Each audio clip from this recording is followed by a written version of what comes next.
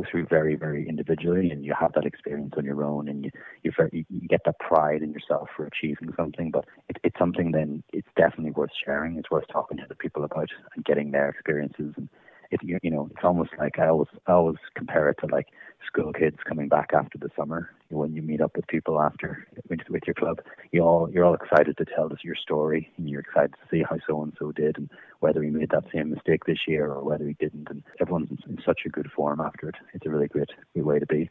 Welcome to No Finish Line, a podcast with John O'Regan, sponsored by Great Outdoors Dublin. Hello and welcome back to another episode of No Finish Line podcast. This will be another marathon specific episode. This is kind of a follow-up to the previous episodes, as we're going to talk about after the marathon. This episode is about the recovery, and that means the mental as well as the physical recovery. And for this episode, I'm joined by another Irish international ultra runner, Matthew Collins. Matthew runs with Portmarnock AC. He has represented Ireland in the Anglo-Celtic Plate on 2 occasions, 2021 in Mondello Park, Kildare, Ireland, and 2022 in Perth, Scotland.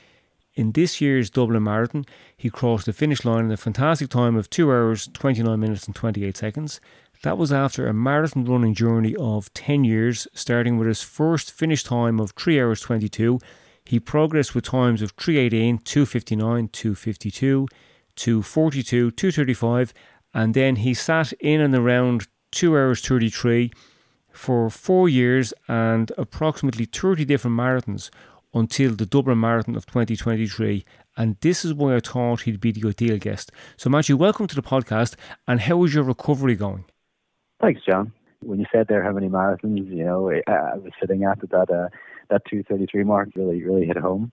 And the recovery is going well. Like, it's only been 2 days at this point, but as someone who has tackled a few marathons in my time, it's good to know, I suppose, what to do and how to get the recovery moving as quick as possible. Now, although you said it's only 2 days, but 2 days is enough time to actually get things wrong. If you don't kickstart the recovery soon after coming over the finish line and don't have an idea of how to kind of progress your recovery, it is going to slow things down, isn't it? Yeah, look, 100%. And look, I don't want to be here, being a bit of a buzzkill, as it were. But I think whenever you start to know your body a bit better, and you start to think, so many people out there, and I'd love to have a poll of how many people around Dublin who had everything, had the preparation in advance, so nailed down, and they had measured out their carbs and the preparation and the carb loading, and then it kind of comes to the after part, and suddenly they cross the finish line and, it's raining and they probably don't even have the right clothes ready, or maybe they haven't packed an after-run marathon snack, and they're kind of wandering around Baggot Street for a few hours, and it's just not something people like to think of. I think it's almost as if it's a bit of bad luck. But yeah, look, absolutely. And I guess one of the key things I find is, you spend so many weeks doing 18 miles, 20 miles, 22 miles, and, you build this up, and really the marathon, while the intensity is higher, your body is getting used to this kind of distance. And usually you'll go home, you'll eat something straight away, maybe you'll have that shower, you'll do a bit of stretching, and of course that's different on the day of the marathon. So getting those salts into you, getting that, maybe it's a hydration tablet. Maybe you'll actually take one of those six or seven free protein milks you'll get in the expo and actually drink one of them after a marathon. I think they're two sort of very easy, very important things that you can do, as well as obviously, start to move, keep moving, walk. It's amazing, obviously, when you cross the finish line, your body tightens up. But actually, a decent walk, maybe a walk around town, or maybe a walk to meet friends, and maybe just go a little bit further to that pub for your lunch. It actually makes a massive difference, and going into the rest of the afternoon and that evening, you'll actually find a massive difference compared to what would happen if you just crossed the finish line, sat down, and I guess just, started having a few pints immediately. You mentioned the recovery drinks that are available at the expo, and I was actually steering people towards them.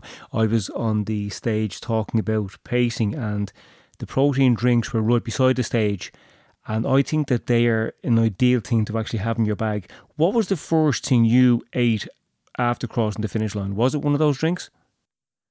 Yeah, exactly. And John, those things, there's so many things in running, in marathon running, and these you find those different colored drinks and gels and different things and tablets and supplements that really you sort of think, I'm not really sure what's in this, but everyone's taking it. But look, just a decent protein milk or even just a decent milk, something like that is actually very, very simple, and it's very, very easy, and it's actually quite nice as well to have. Across the finish line, I think the first thing I had was I literally had pre-packed one of those protein milks, and I actually had one of the flapjack bars as well.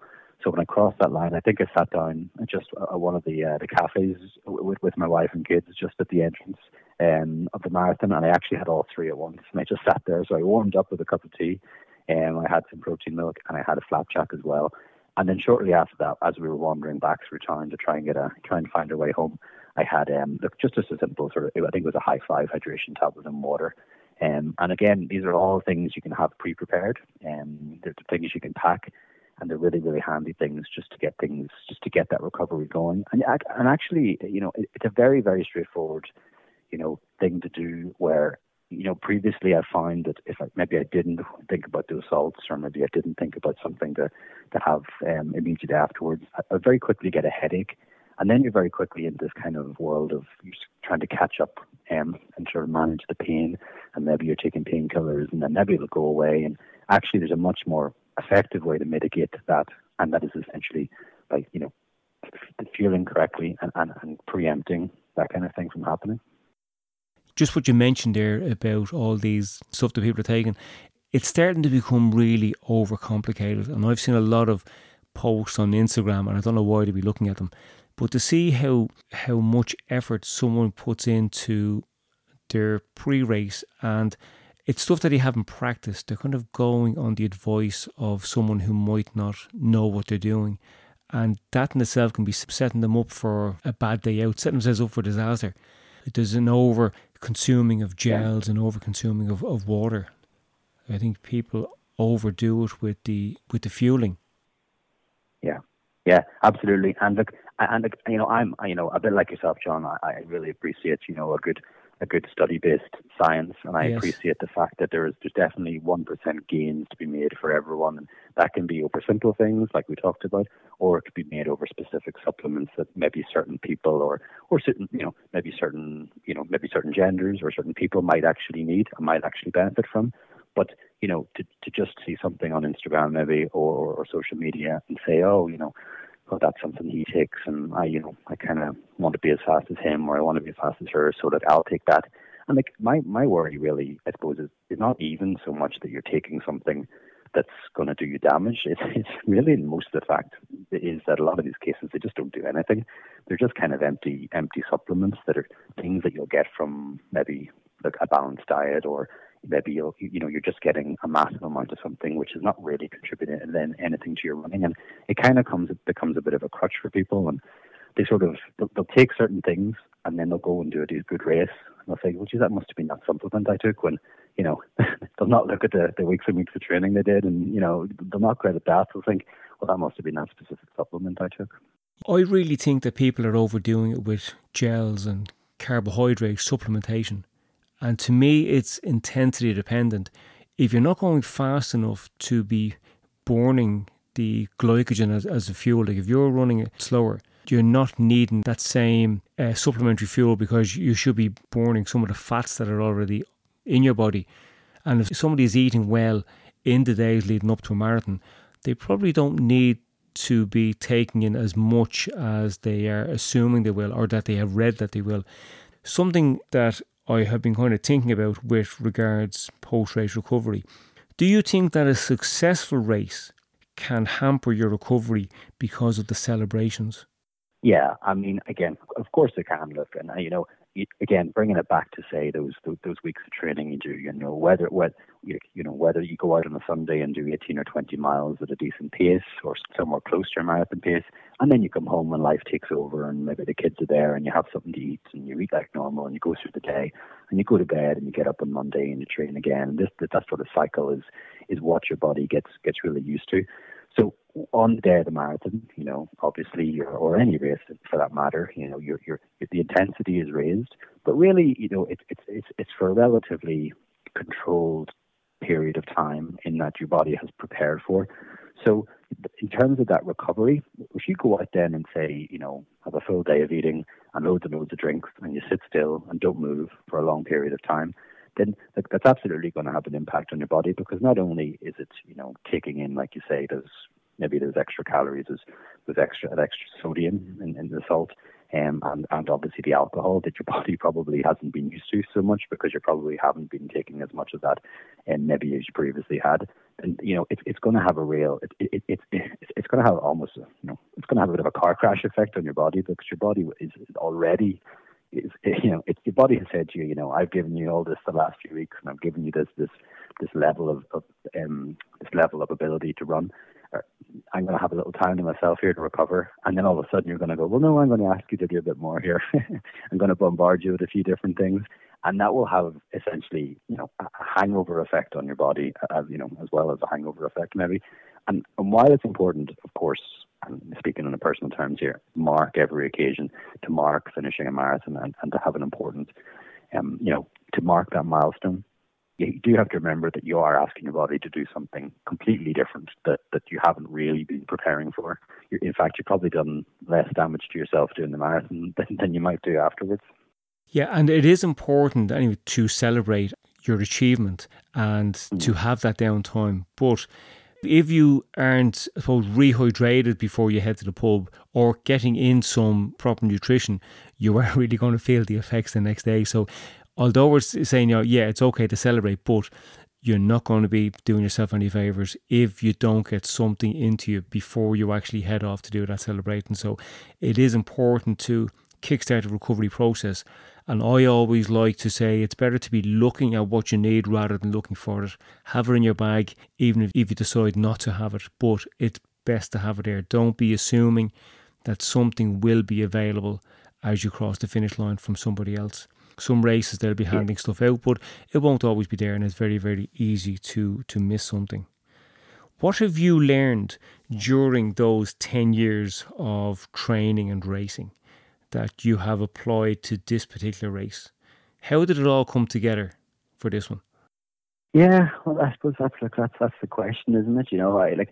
I think over the years, when it comes to the likes of a marathon, you spend so long, say, putting it up on this pedestal, and you think of the distance, and you think of ultimately the pace, and it takes a long time to get used to that, I guess, and it may take a few years just to get used to the fact that, you're going to run for this period of time, and really there's an awful lot of mental barriers that you need to push through. And you do definitely get to a place where you find that a bit more comfortable. And I'd say there's this kind of learning curve where it takes a long time to really understand yourself and understand what your body needs. And like you mentioned earlier about the gels, I absolutely agree about that. I've got myself into a really good situation where I've kind of really focused on that, that carbohydrate loading, that glycogen loading, and to the point now where I've actually realized that, I actually only need, maybe 3 gels at most, during a marathon.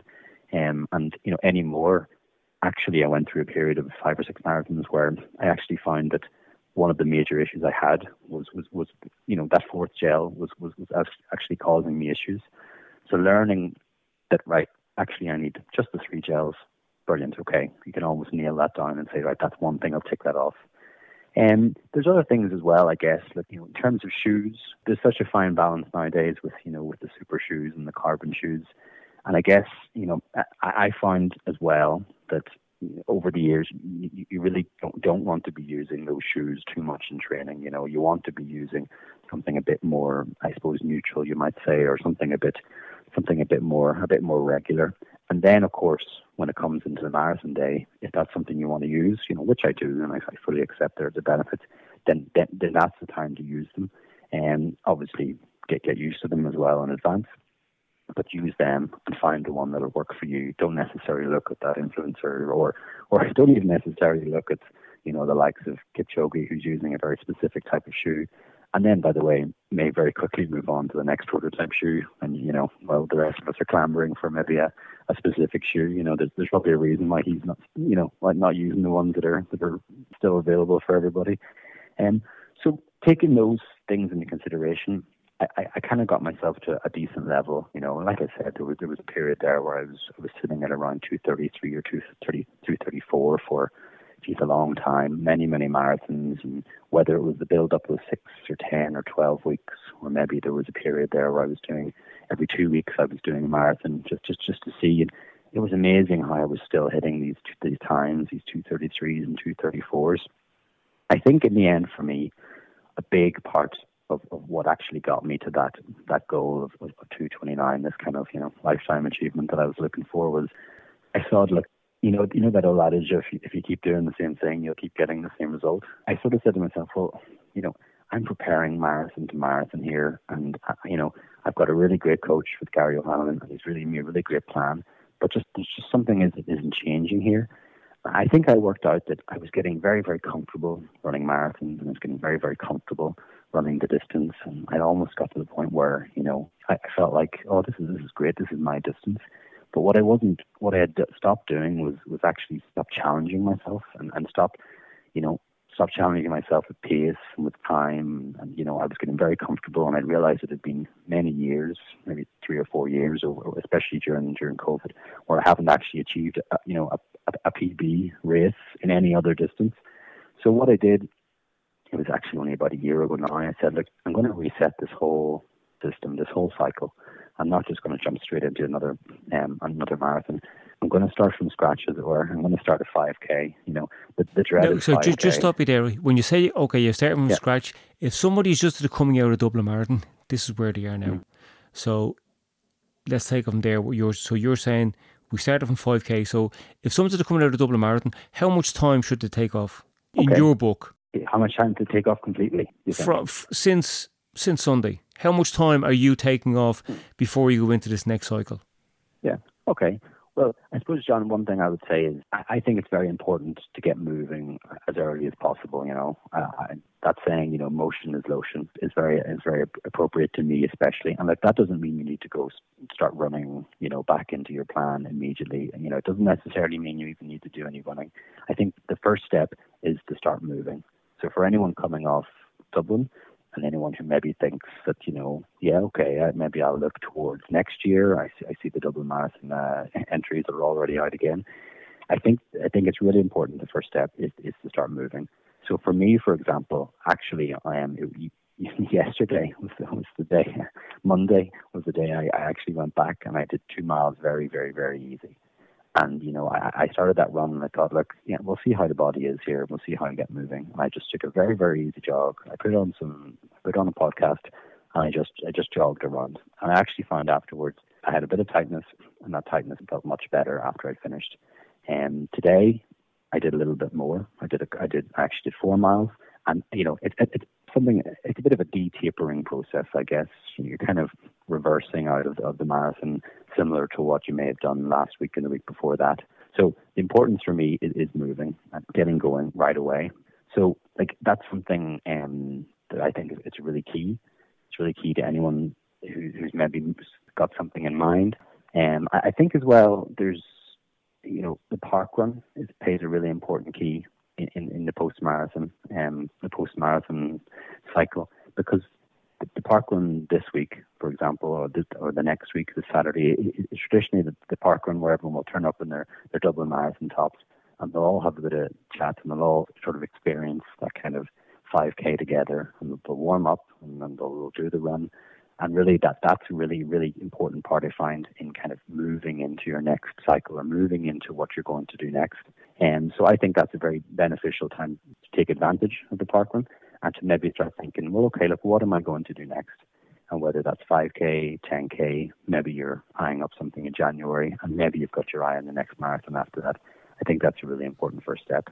As you mentioned the parkrun, I would just add that if somebody's planning on doing the parkrun next weekend, don't go about racing it. Don't be trying to get a 5K PB, because there is some damage there that we might not be fully aware of. And if you test yourself a bit too much, you might actually hit that breaking point.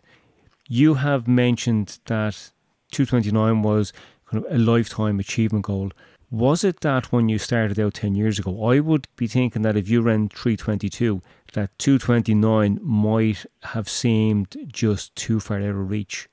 No, I suppose you're absolutely right there. And I think, I was chatting to David Gillick a few days ago, and he of course achieved he was training for a sub-3, I think, wasn't it? And sub-3 is a really, really big target. I think 4 hours for a first marathon is a big milestone with a lot of people. And then for beginners, you will improve very, very quickly. So somebody's at the coming out of their first marathon. Like there's someone actually sent in a message, Claudia Milena Rodriguez, and she was asking, when does improved performance stop, 40s, 50s or beyond? And the answer to that is it kind of depends on when you start. But if you've done your first marathon, and that's around 4 hours, if you train with a similar plan to what you did leading up to that, but because you have a bit more experience, a bit more knowledge, and change the paces to suit a faster race, the big improvements will happen for the beginners. But where you are now at the moment, it's probably still going to be an effort for you to even match that time again. The amount of work you'll have to do to improve on what you've just done is phenomenal, isn't it? It is, it absolutely is. And it's funny you mentioned that, because all along this year, my goal was, of course, this dream goal was that 2:29 marathon. And I have actually signed up. I'm actually doing the Valencia marathon in 4.5 weeks. And the goal really was, on Sunday to do the Dublin marathon, to go and say, look, I'm going to go and I'm going to maybe do 20 miles a marathon pace. And maybe for the last 6, then I'll take it back a bit and use that as a training one. And the goal then, of course, was to go to Valencia, which is a very popular marathon to do. And go. Is that giving yourself a get out of jail free card? Like, is that kind of giving you an out if you start to feel like you're suffering a bit? Yeah, I guess so. When you look at it like that, it is. But actually what happened was, I think maybe it kind of worked the opposite way, in that it gave me a get out of jail excuse to people to say, oh no, I'm not going to go for that today. That's Valencia. And then, of course, in the back of your head, when you do that, when you hit 20 miles in Dublin, say, you know what, I think I'm going to go on here and push and try this. Yeah, absolutely. I think all runners, never trust a runner when they tell you what their goal is in a race. They'll look at you dead in the eye and say, no, my goal is absolutely 3 hours 10, and that's my gold medal goal. And secretly, of course, I think everyone hopes beyond hope. Sometimes it's something will come out of the bag, but and very often it does. So that was what I was booked into, and that's what I'm still doing. So that kind of moves on to that point about, what next? And you said about even maintaining that 2:29. So now in 4.5 weeks, I'm going to Valencia, and it's like, right, it's 2 days later after Dublin, and I'm looking at myself going, geez, what, in terms of goal setting, this is quickly approaching, and I'm going to have to start thinking, A, how is my body? B, and how is my mind? And I suppose we haven't really even touched on the mental side of things of finishing a marathon and moving on. But I'm right in that area at the minute going, well, what am I going to do here? I mean, like you say, I'm not really in that zone anymore where quick gains and low hanging fruit is available to me. It's really about, do I ease off and just I suppose take it as it comes, or do I go, wouldn't it be great to do that sort of time again? So that's I guess that's a real interesting question for me at the minute. Yes, and I think the confidence is there now, and that might make you push hard or push maybe too hard on the day. And I think there's very few people who can do back-to-back marathons like that. There are guys who are running marathons every week, but they're doing them at a very, very manageable pace. But if you're going out trying to perform an each marathon, there's very, very few people that can do that. One of the few would be Gary O'Hanlon. He's kind of famous for that. But not many people can knock them out that close together at that intensity. Yeah, no, it's definitely... See, you're hanging around with the wrong people. That's what's happening there. I think so. Yeah, absolutely. I'm not complaining that I'm in the situation where I've kind of achieved my yearly goal, at this point. And I suppose the problem is when you've committed to flights and a marathon entry. Yeah, but it's also good that you're finishing a really tough marathon and still have that hunger there, that it hasn't depleted your mental reserves, that you haven't emptied yourself coming over the finish line, that you know that there is still something there. And as we know, a lot of times it's the mind that can give up, because the amount of concentration that's involved with holding that pace for that distance. Like if you lose if you're going for the pace like that, if you lose your concentration, you go too fast in the beginning, and then you won't be hold on to the pace later on the race, and then you end up going too slow. So it is a lot of effort, and you don't have the benefit of having pacers at that kind of a time, because anybody who's running under 2:40 is racing. They're looking for a position.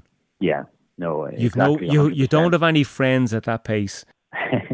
That's it. And like it's interesting, because there was obviously a group of us in and around the 2:30 mark, and I actually think Dublin and the Irish running marathon scene at the minute has a really good bunch of guys who are in and around that kind of, I suppose you'd call the sub-elite level, who are kind of knocking around at that 2:30 or sub 2:30, and they're all a really good bunch. But like you say, I mean, with the best intentions, there comes a point where you're not going to, no group of people, I don't care how talented they are going to be aiming for sub 2:30 and are going to be able to essentially hold together, in a strong, constant way all the way to obtain that goal. Like it's going to break up, it's going to get messy, and there'll definitely be a every man for himself point in that race.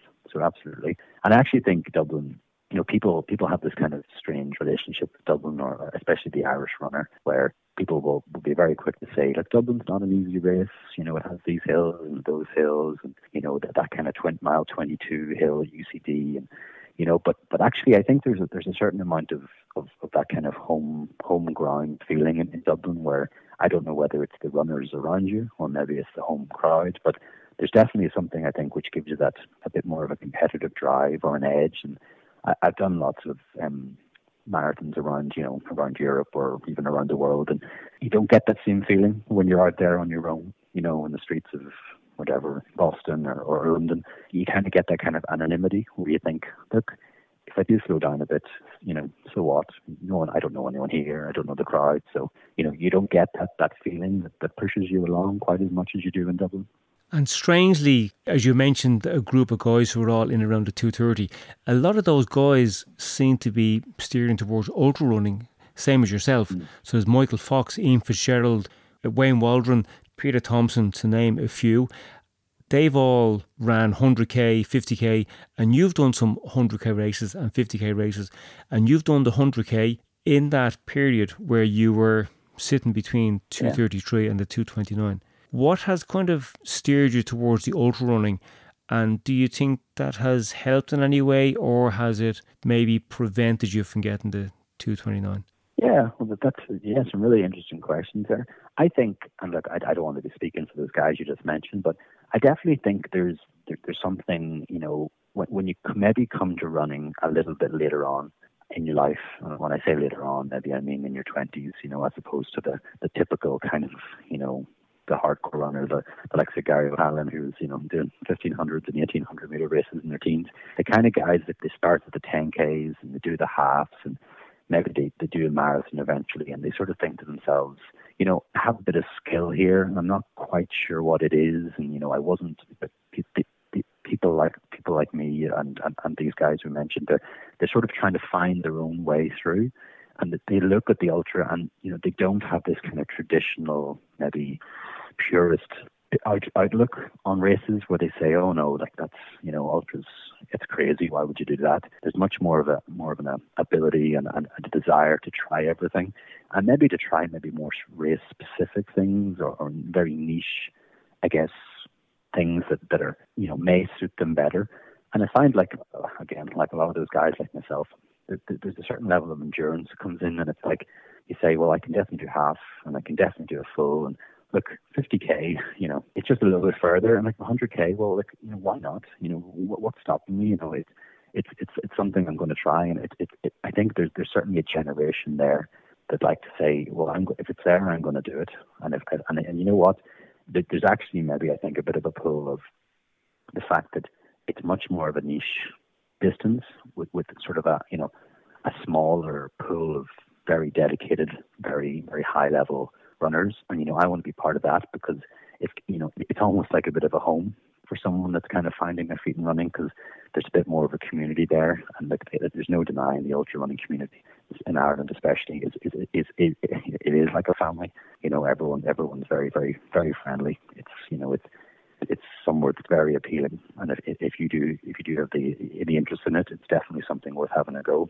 With me, it's funny. I think it was 2020, and you mentioned the two Anglo-Celtic plates there. I represented Ireland, and the very first one, the forgotten one that I applied for, of course, was 2020. I think that was supposed to be in England, wasn't it?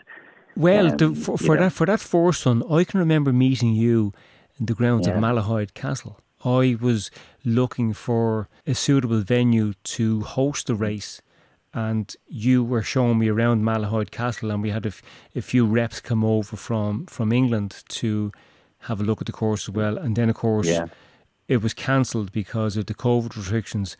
And then by the time I got around to actually hosting the race, it was held in Mondello Park. Yeah. So that's very interesting. So that was, obviously it was pre-COVID when I saw that opportunity arose and thought, you know what, I've done a few 50Ks and I actually signed up for the Northern Ireland 100K Championships at that point, which were to happen in June of that year.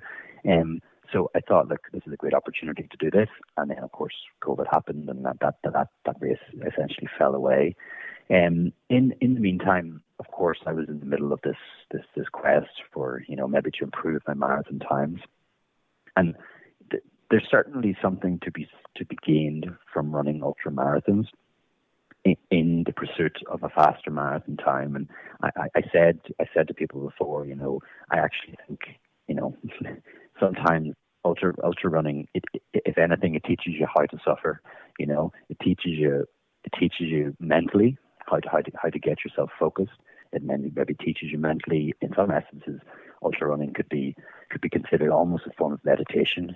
Because really there's nowhere to hide. You're out there, you're with yourself for a long time, and the training as well. I think there's an awful lot to gain there. But when I started to mix the two of them, ultra running, especially 100K, it takes an awful lot of dedication, and it takes an awful lot of effort. So I think I found that I wasn't really able to mix the two of them. And while I was still hitting those, 2:33, 2:34 marathon marks, it really took me until the start of this year to say, look, this is going to be a difficult decision for me to make, but I'm not going to apply to run the Anglo-Celtic Plate this year. What I'm actually going to do is literally do that build up to a marathon, from a 5K to a 5 mile, to a 10K, to a 10 mile, to a half marathon. I just wanted to give it that kind of that traditional build up, really from a form of confidence building, as well as achieving maybe a PB, slightly changing my approach, and not saying, look, I approached in sort of shorter, faster, and building up that ability, I guess more of that anaerobic, strength to really push at that kind of up to half marathon level, giving me a bit more confidence, dropping that time, and then saying, you know what, actually I'm going to draw on all sorts of experience here, including the likes of the ultra running, to really focus in on that marathon distance and really bring it all together. And I really think it was a combination of all those things, which eventually then got me to that point where I said, you know what, that 2:29 was achievable. Well, to talk about the crossover between ultra running and marathon running, there's a British long distance runner called Steve Way, and he's the British 100 kilometre record holder.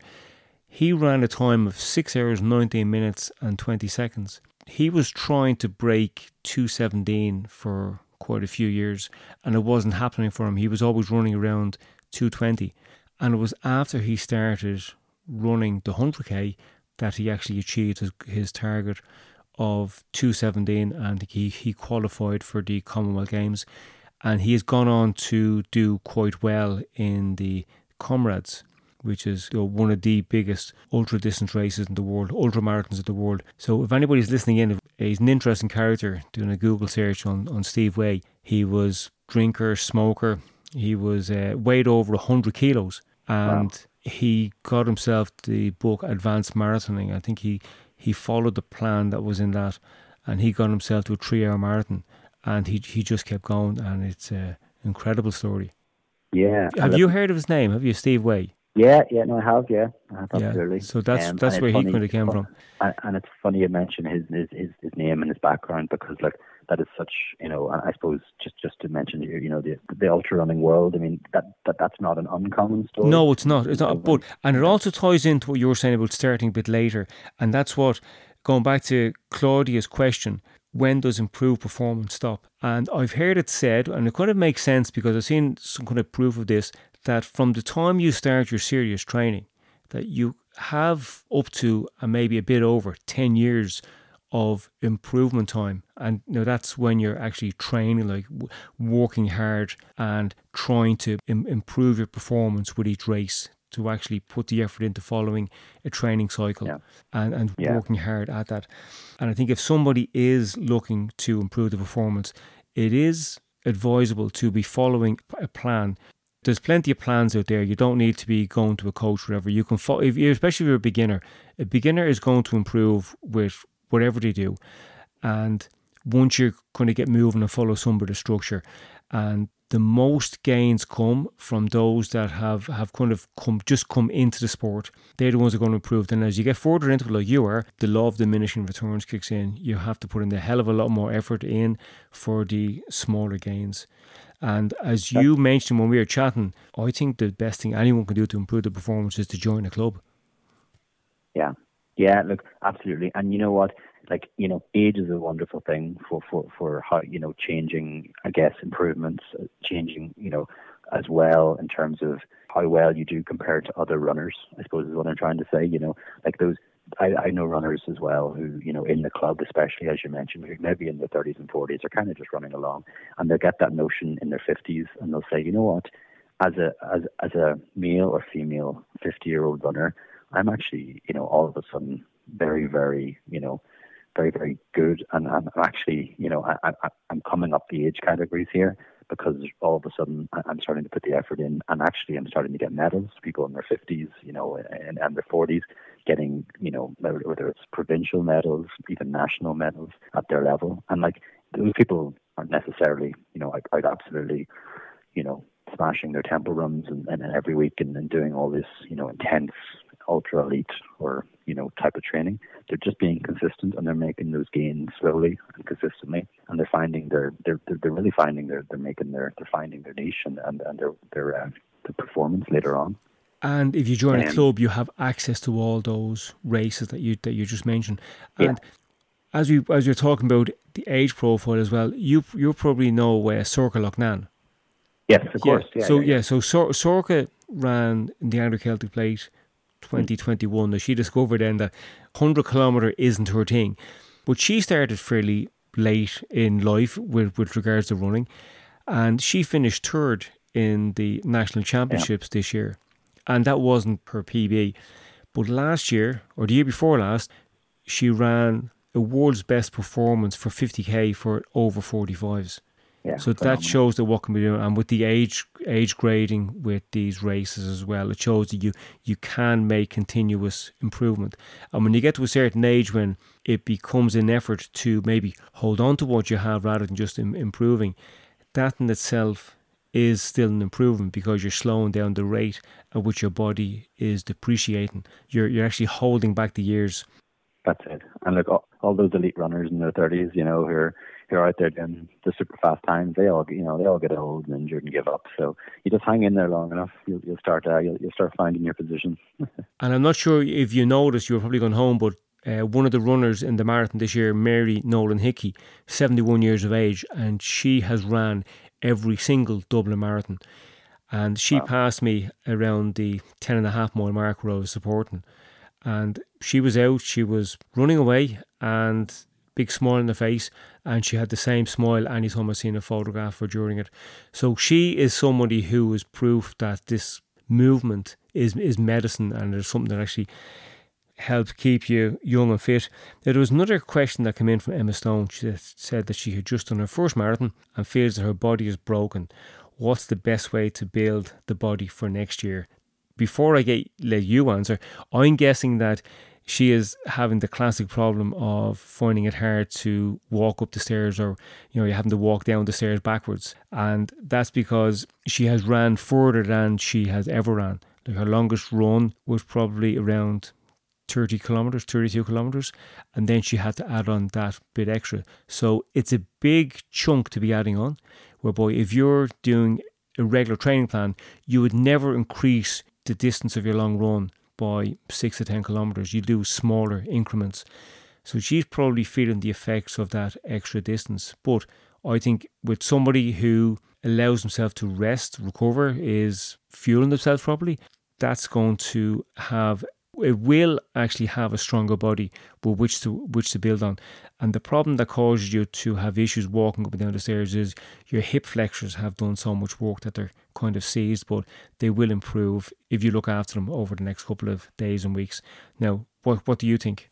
Yeah, look, absolutely. I mean, look, isn't it a great thing to be able to finish and then say afterwards, you know, geez, I'm in bits. You know, how much would you have given before that first marathon to get to the point where you're now finished and you're able to say, geez, I'm in bits.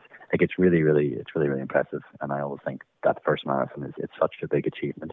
And like just to remember about, you know, why the muscles are sore. You know, your muscles have been broken down, like you say, and with that rest and recovery and maybe a bit of light, gentle movement, you know, in the days to come, you'll actually, I mean, it's not like you do the marathon and your body just suddenly breaks down and you need to start from scratch again. You know, your body actually still thinks you're in some sort of training cycle, and it's doing its best to recover and build up. So I would say, like, it sounds like that the person who asked the question has the bug anyway for next year's marathon. I would say, look, yes, that's actually a good point, and that's actually the ideal way to come out of a marathon and to start the next cycle, isn't it? Yeah, like I'd say have a bit of fun, you know, like sign up to one of the Christmas Cracker 5Ks or you know, go along to the park run a bit more and just kind of start to get running in, you know, into your everyday I suppose life, and maybe sign up for something a bit more relaxed and a bit more easy early in the new year, just to try and keep that routine going. And really what you're doing is you're building up that ability for the body to endure a bit more.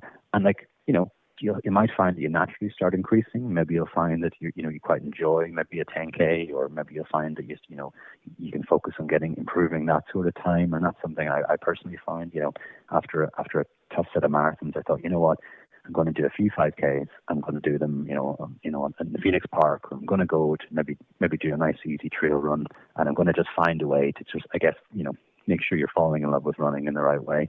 And then you can start to think, you know, as the year progresses, maybe you'll find you might do a half marathon or two. Maybe you've done that in this build-up, or maybe not. Maybe you find that that's something you might want to pencil in.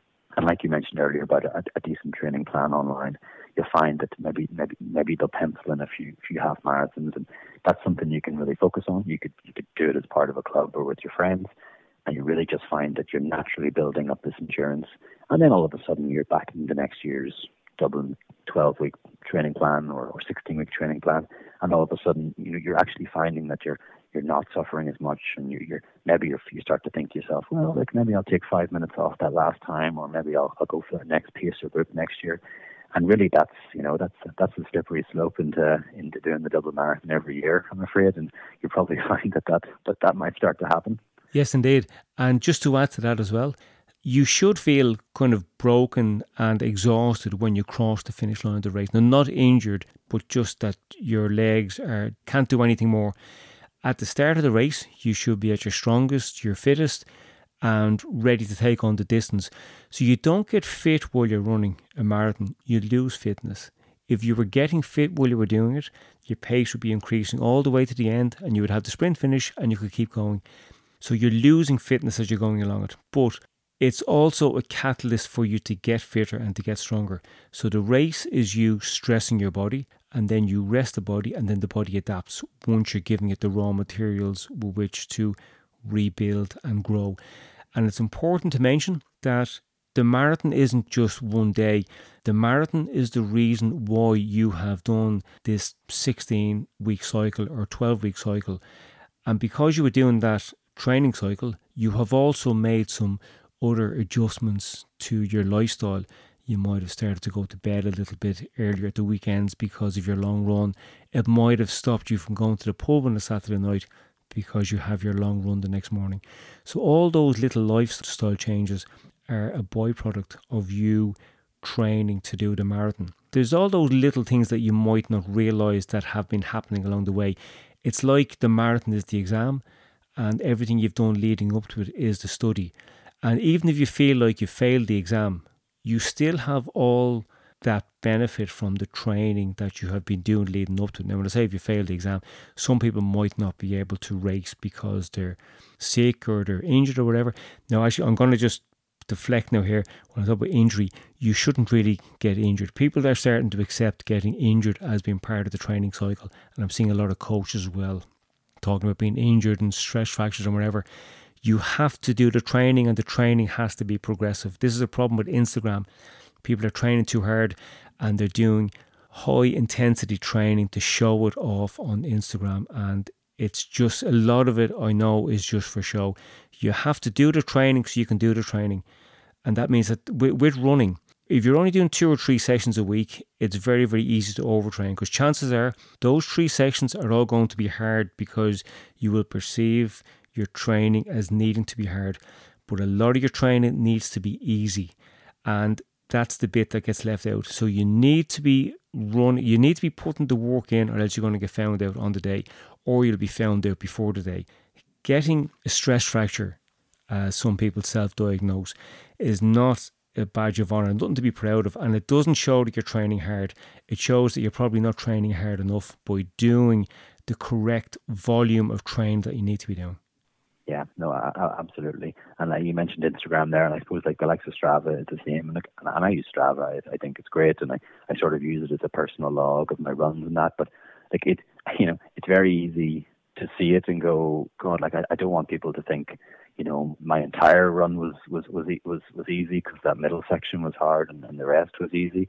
And you really do have to realize that sometimes just because maybe it doesn't go on Strava, it does actually still count, or just because you do a decent warm up and a nice cool down, it doesn't take away from the gains you're actually getting, So again, all these things obviously to be careful of, and just to keep things simple.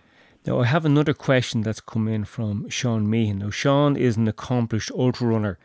He finished second in the Kerry Ultra there recently. He does a lot of 50Ks, 100Ks, and he was running the marathon there at the weekend. I think he was going for a sub 3.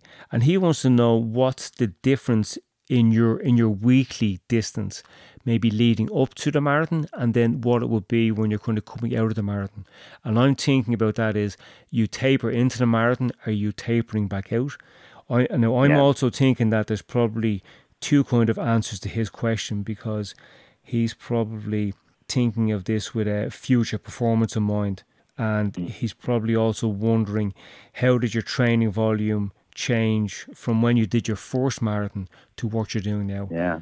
I was talking to Sean at the expo on Saturday, and I know that he's looking to improve at the marathon and the 50K. Yeah, I mean, a really interesting question, and like something that you'll definitely have a lot of info on as well, John. But like, a funny thing about my training load, like, and it just kind of goes back to what you mentioned about doing the right type of sessions.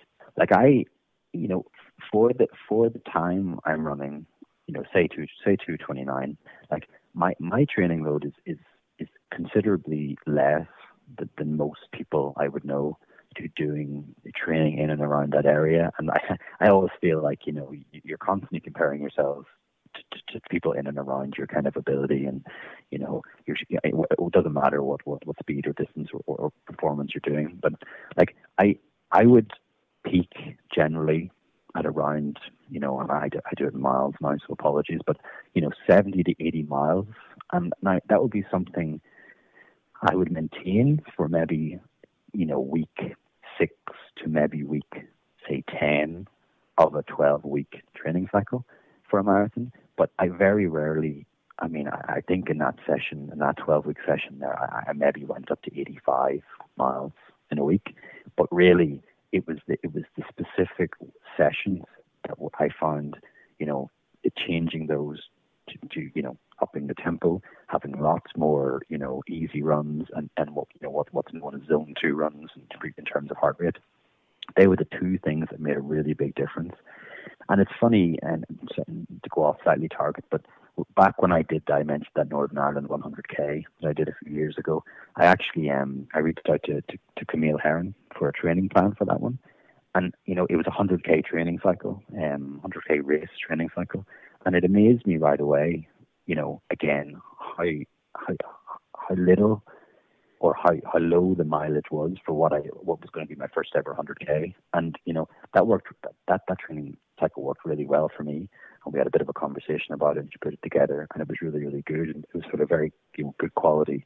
I know she's keen on sort of rather than just do a massive run, it's like maybe a double run in the morning and the evening, and really I think it's finding that kind of specific session that suits you. And then mixing that in with just a good, solid training base, of consistency. And I always find that was when I excelled, and when I got better at something was consistency week after week. And what I find, rather than just upping loads and loads of miles, I find my benefits came from not missing a session. So it was really just, instead of saying, well, look, I can miss one session a week, to actually saying, no, look, what's important for me is to hit every session, not so much to do loads and loads and loads and loads of miles.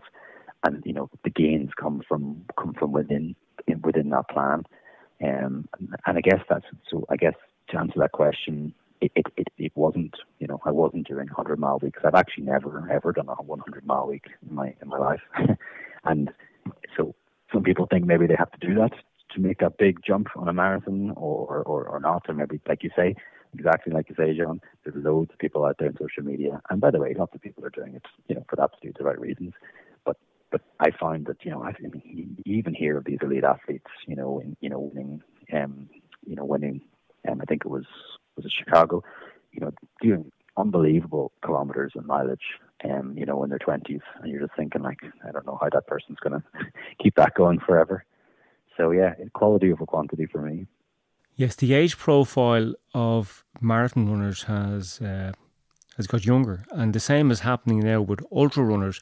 And as you mentioned, Camille Herron, I did an earlier podcast with Camille, so if anybody wants to listen in on that, Camille is a multiple world record holder at ultra distances, and she most recently set the 48-hour world record. Now, I don't mind talking about ultra running too much as part of this marathon discussion, as there is a lot that can be learned from ultra runners. They're longer distances, but it's an easier pace. Same with the training, that the reps, you might do, say, long intervals that would be a slower pace, rather than traditionally what you might do for a marathon or half marathon, where the reps are shorter, but they are more intense. The more intense the running, the greater the risk of injury, because you're striking the ground harder. So using some of the principles that apply to ultra running can actually be beneficial to your marathon training. Ultra running is kind of a buzzword now at the moment, and a lot of people try to use it in an egotistical way, calling themselves ultra runners, but it's just another branch of the sport. And as you mentioned with Camille, she's not talking about doing huge distances. She's very clinical with what she does. I think she uses some of her own research to apply her knowledge to the actual training. Has your volume of training changed much since your first marathon, your 3:22? Yeah, look, I mean, it has, and I suppose, look, it has, and it's been relative, relative to the point where, I guess, when you do your first marathon, often, while it was with a club, you're really just jumping in with the sessions, and there was no real personal plan. It wasn't something I did. I just sort of thought, a marathon might be good. So as I found, I think I was probably doing around, 30 or 35 miles a week. And back then, over the course of probably four sessions a week, that was enough to get me around. And like 3:22 is an absolutely great time, a phenomenal time. And like, I think it was those kind of early marathons when I thought, when it comes to finding my position here, I actually, it seems to be something I'm enjoying a bit more, and I feel comfortable at, and I'm relatively good at for the effort I'm putting in. So it was really focusing then on upping mileage slightly that made those early gains, that made me kind of take off a few minutes, and then a bit more and a bit more. And then I think after a few years, I looked at thinking, well, okay, maybe I need to improve intensity from that point. But really in the early days, it was just the simple act of doing, maybe going out and doing 5 days a week, where I'm not doing 5 days a week of intensity. I'm not doing 5 days a week of, in 1 mile reps. I'm really just keeping that to 2, and I'm just slowly upping the miles, and I'm just building that kind of core endurance. And that was definitely the key to those early gains. And I think, and like you said already, it's very easy to make those initial gains, and whether it's you're going from 5 hours to 4 hours, or maybe you're trying to get under 4 hours, or there's definitely great opportunities there. Yes, I have to agree with that. Gains will come from just adding a little bit of extra volume, so maybe adding an extra day's training, but doing that easy, keeping the training easy. Yeah. Now, would you bother with a post-race massage? And if yes, when would you wait until? Yeah, so I think it's important. Like I often see, sometimes you cross finish lines in some races, and I think it's, I think it was the Dublin Half Marathon there. They had a massage tent, and I remember thinking, like, God, I ran so hard there that the last thing I want is someone really getting their, Definitely, I'd steer well clear of that just after a race. Your body is damaged enough. Yeah. Yeah, I think really for me, and again, this is from someone who does it, does it more often.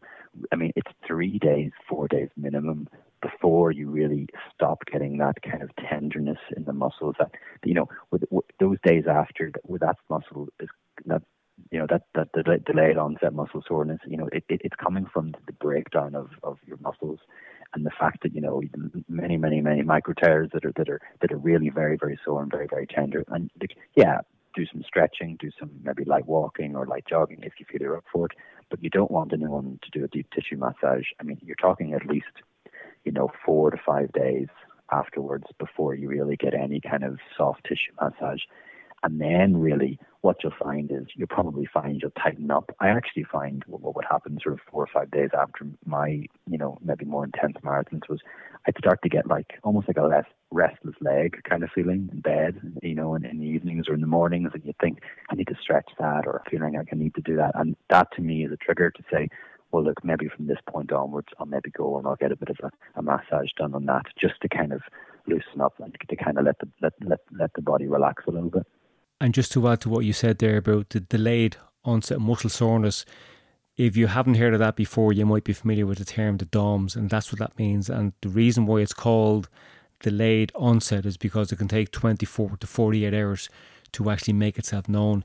It takes the body kind of that period of time before it regains homeostasis, that the muscles are starting to settle down again, and that's when the kind of damage is known. The body can actually feel the actual damage that has been done during the race.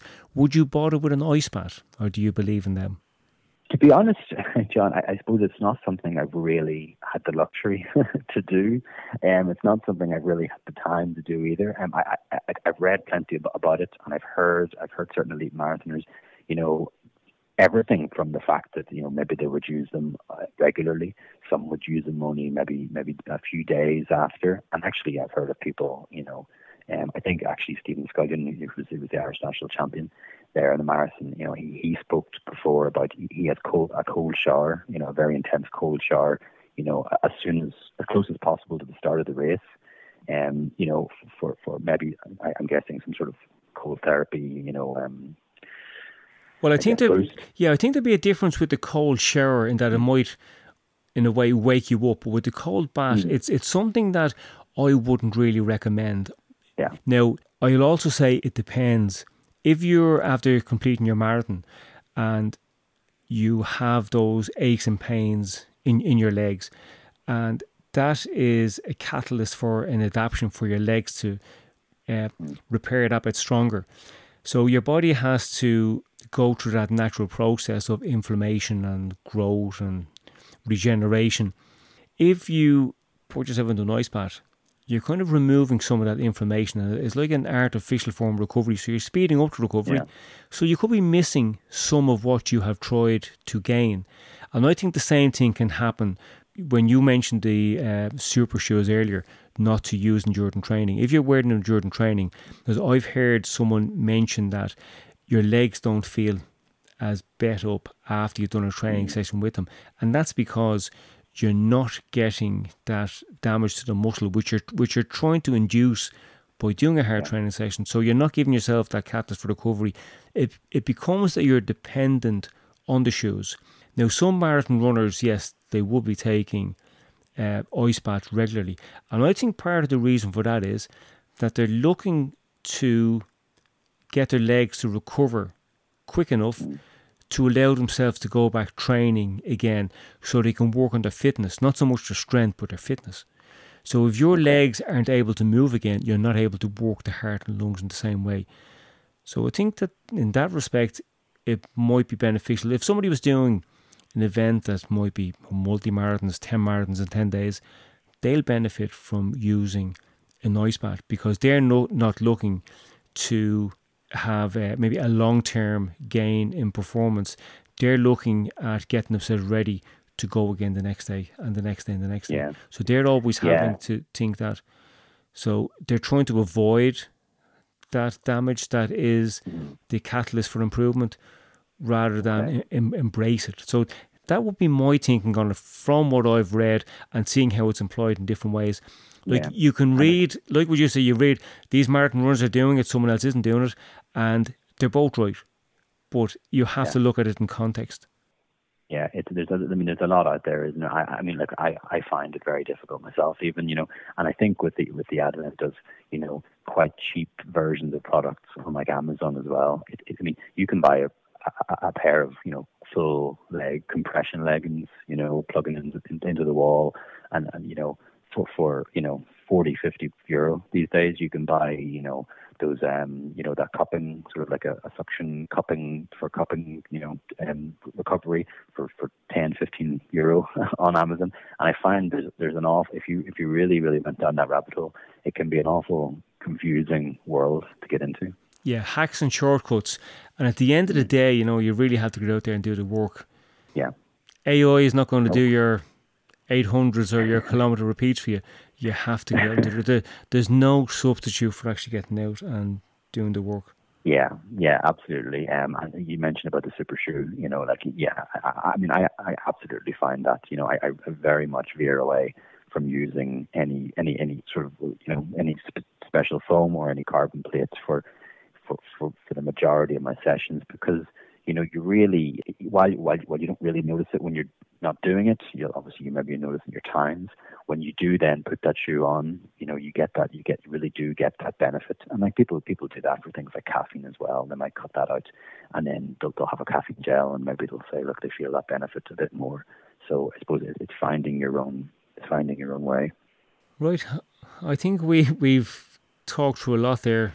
We're a little bit over an hour. Can you think of anything else to finish up on before I let you go? Yeah, I suppose one thing maybe, John, we could mention is maybe the mental come down after a marathon. Oh yes.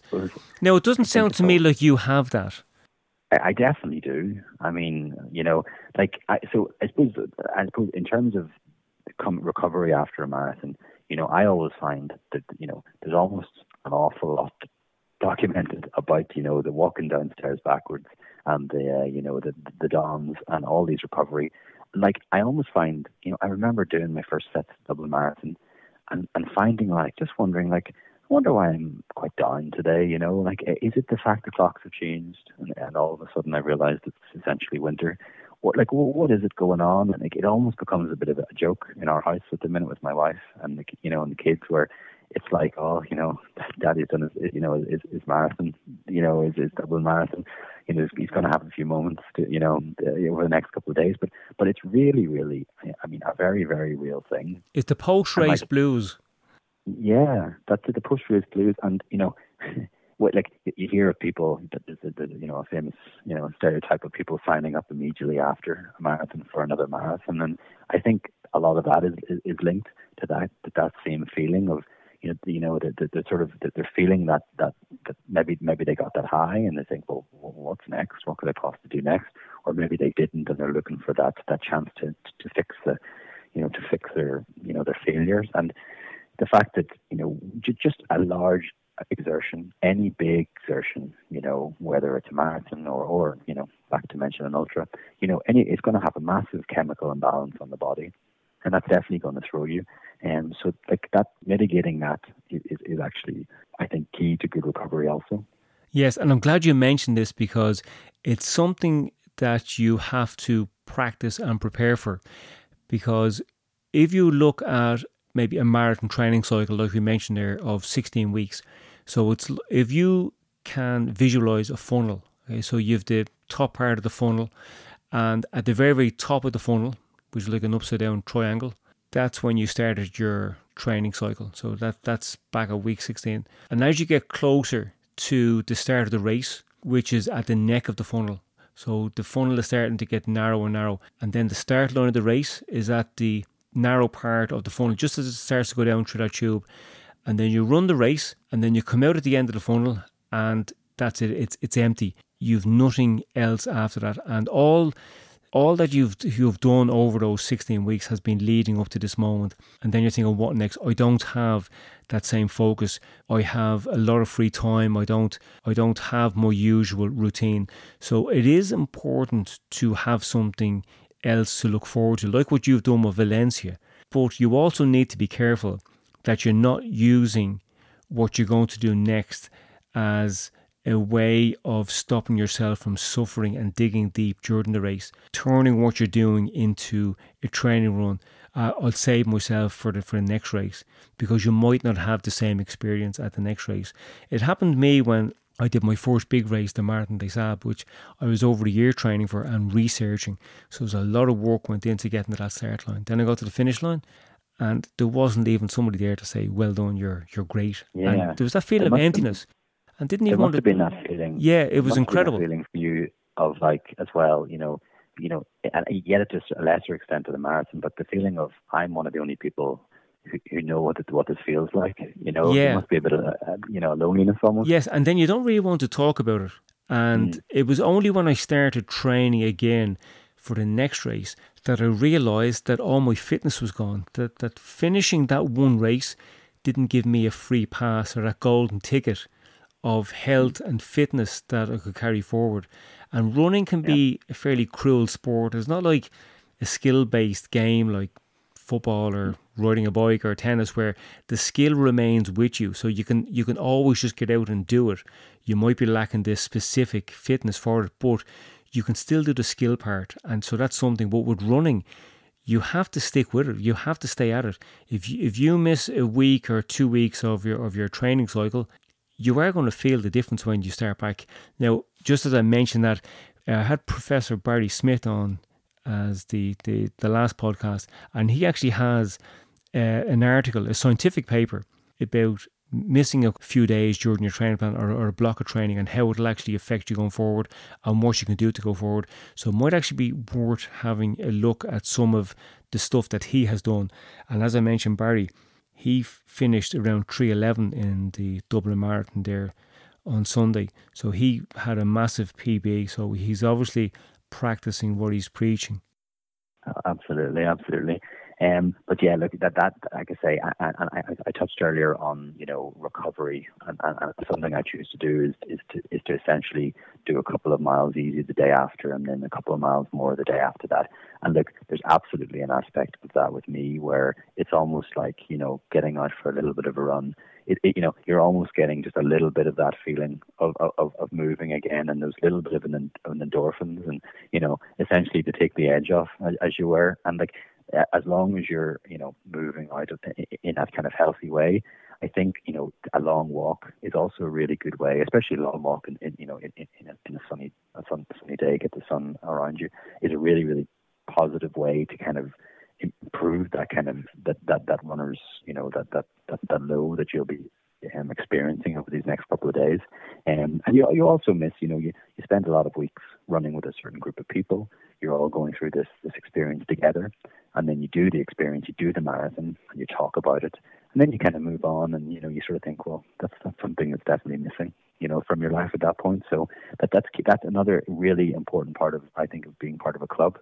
And that's everything from having that WhatsApp group, sharing photos, meeting up on the Tuesday and Thursday, and even on the Sunday again, to have a bit of a debrief, because it's something that you go through very, very individually, and you have that experience on your own, and you get that pride in yourself for achieving something. But it's something then it's definitely worth sharing. It's worth talking to the people about and getting their experiences. And it's almost like I always compare it to like school kids coming back after the summer. When you meet up with people after with your club, you're all excited to tell us your story, and you're excited to see how so and so did, and whether he made that same mistake this year or whether he didn't. And everyone's in such a good form after it. It's a really great way to be. And I think that's a perfect way to end the podcast. If you enjoyed this or any of the other episodes, you might consider leaving a review on Spotify or wherever you listen, pass it on to a friend. And if you haven't listened to the previous few episodes, which again were marathon specific, it might be worth having a listen back over those. There's one on pacing, one on tapering, and there's also one on research that has been done around marathon finishing times and whatever else. We called it Running with Data with Professor Barry Smith, marathon runner. So Matthew, thanks very much for your time. Thanks very much. And talk to you soon. Yeah.